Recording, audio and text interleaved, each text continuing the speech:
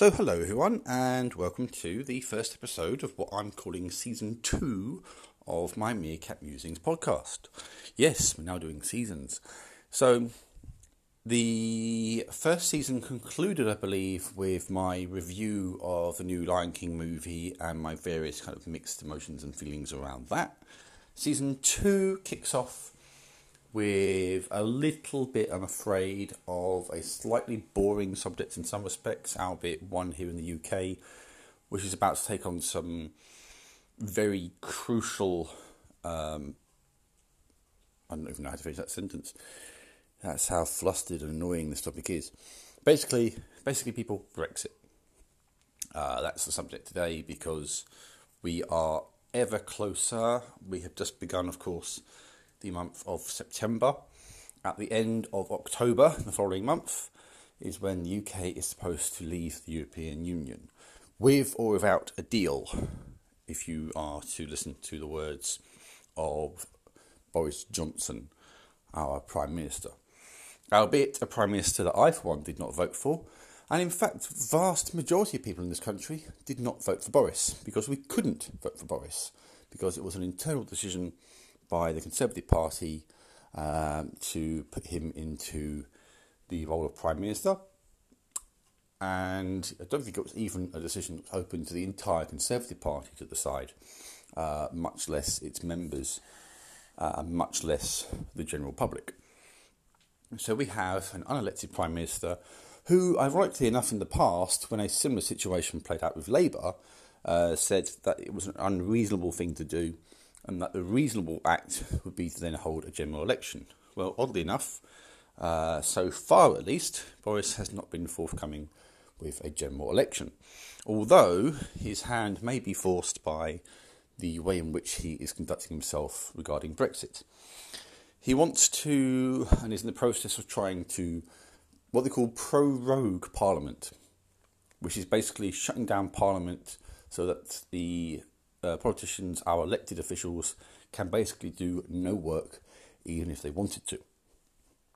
The reason for this is because he wants to ensure there was as little time as possible to discuss the impending no-deal Brexit scenario that we're lurching towards, because for whatever reason, it seems that Boris and his group of hardline Brexiteers seem to want a no-deal to happen, even though his own government has issued a report warning of a number of serious problems with a no-deal Brexit, including, at a minimum, 3 months' worth of serious border disruption involving things like sort of lorries and things crossing the border.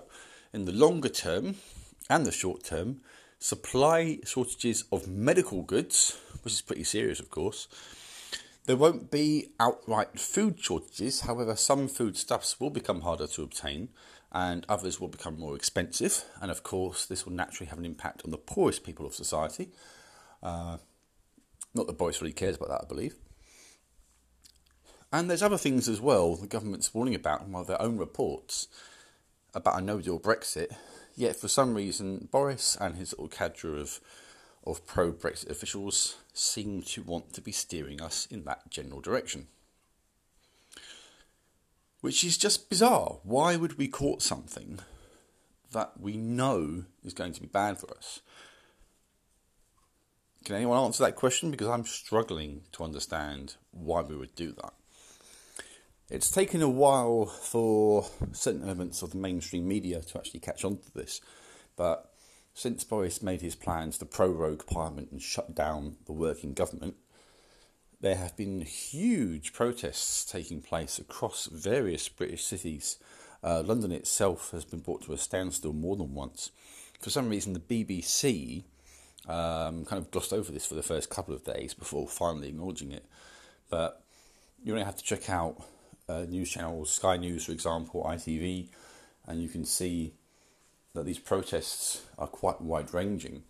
And there's now a feeling that the government would in fact call a general election at some point in the not-so-distant future. And as and when that happens, it'll be interesting to see how it happens, because assuming they did so tomorrow, for example, by the time that they're done with the canvassing and all that kind of stuff, whoever wins will only have a few weeks, in theory, to actually then sort Brexit out before we actually reach the end of October and the deadline. Now, I guess it's possible, depending on who gets elected, that they may be able to negotiate an extension to Brexit if whoever is elected were to actually say, you know what, we're going to do a second referendum regarding leaving the EU.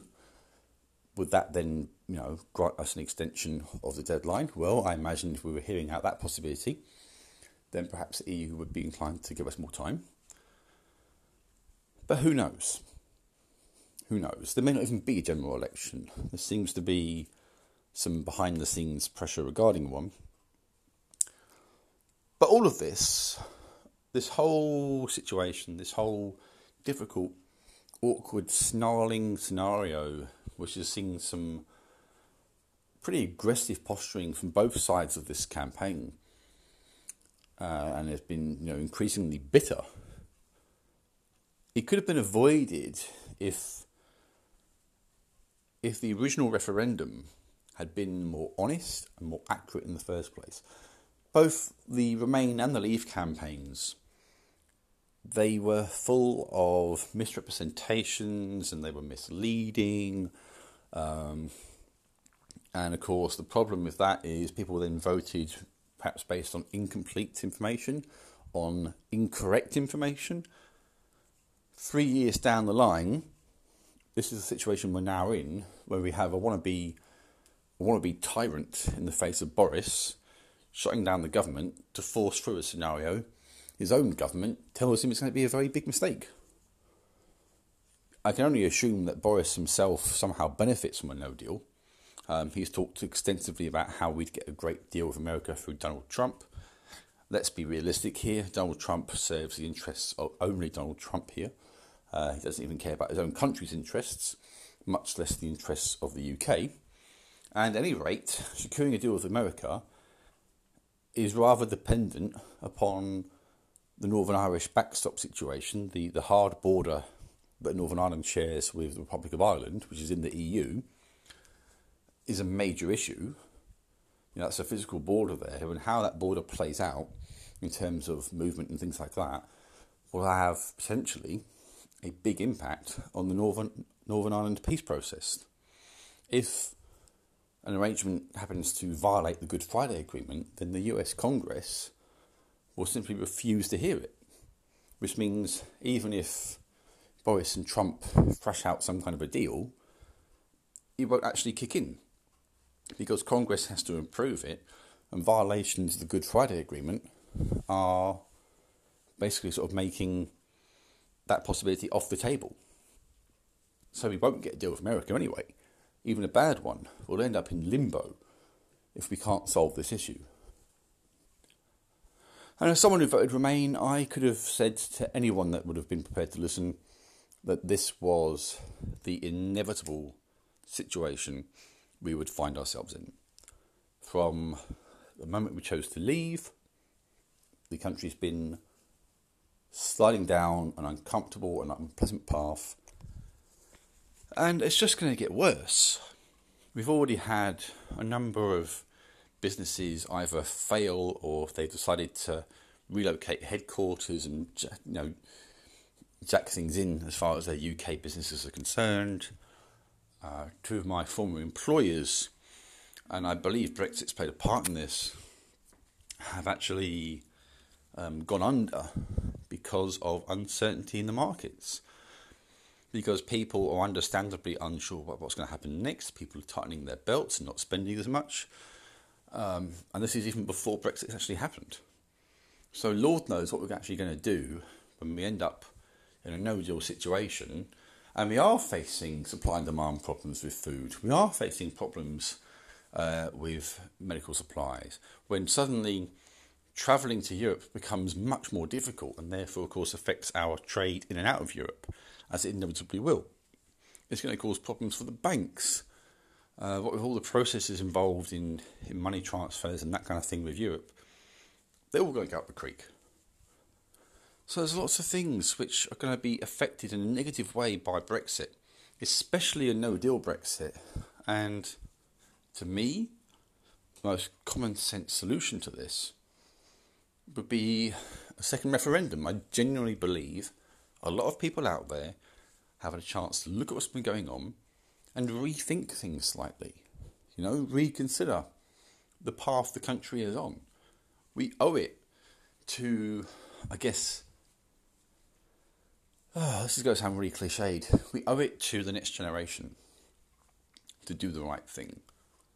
Because the people that will really feel the impact of a no-deal Brexit, and in my view, any kind of Brexit, it won't necessarily be my generation, at least not straight away.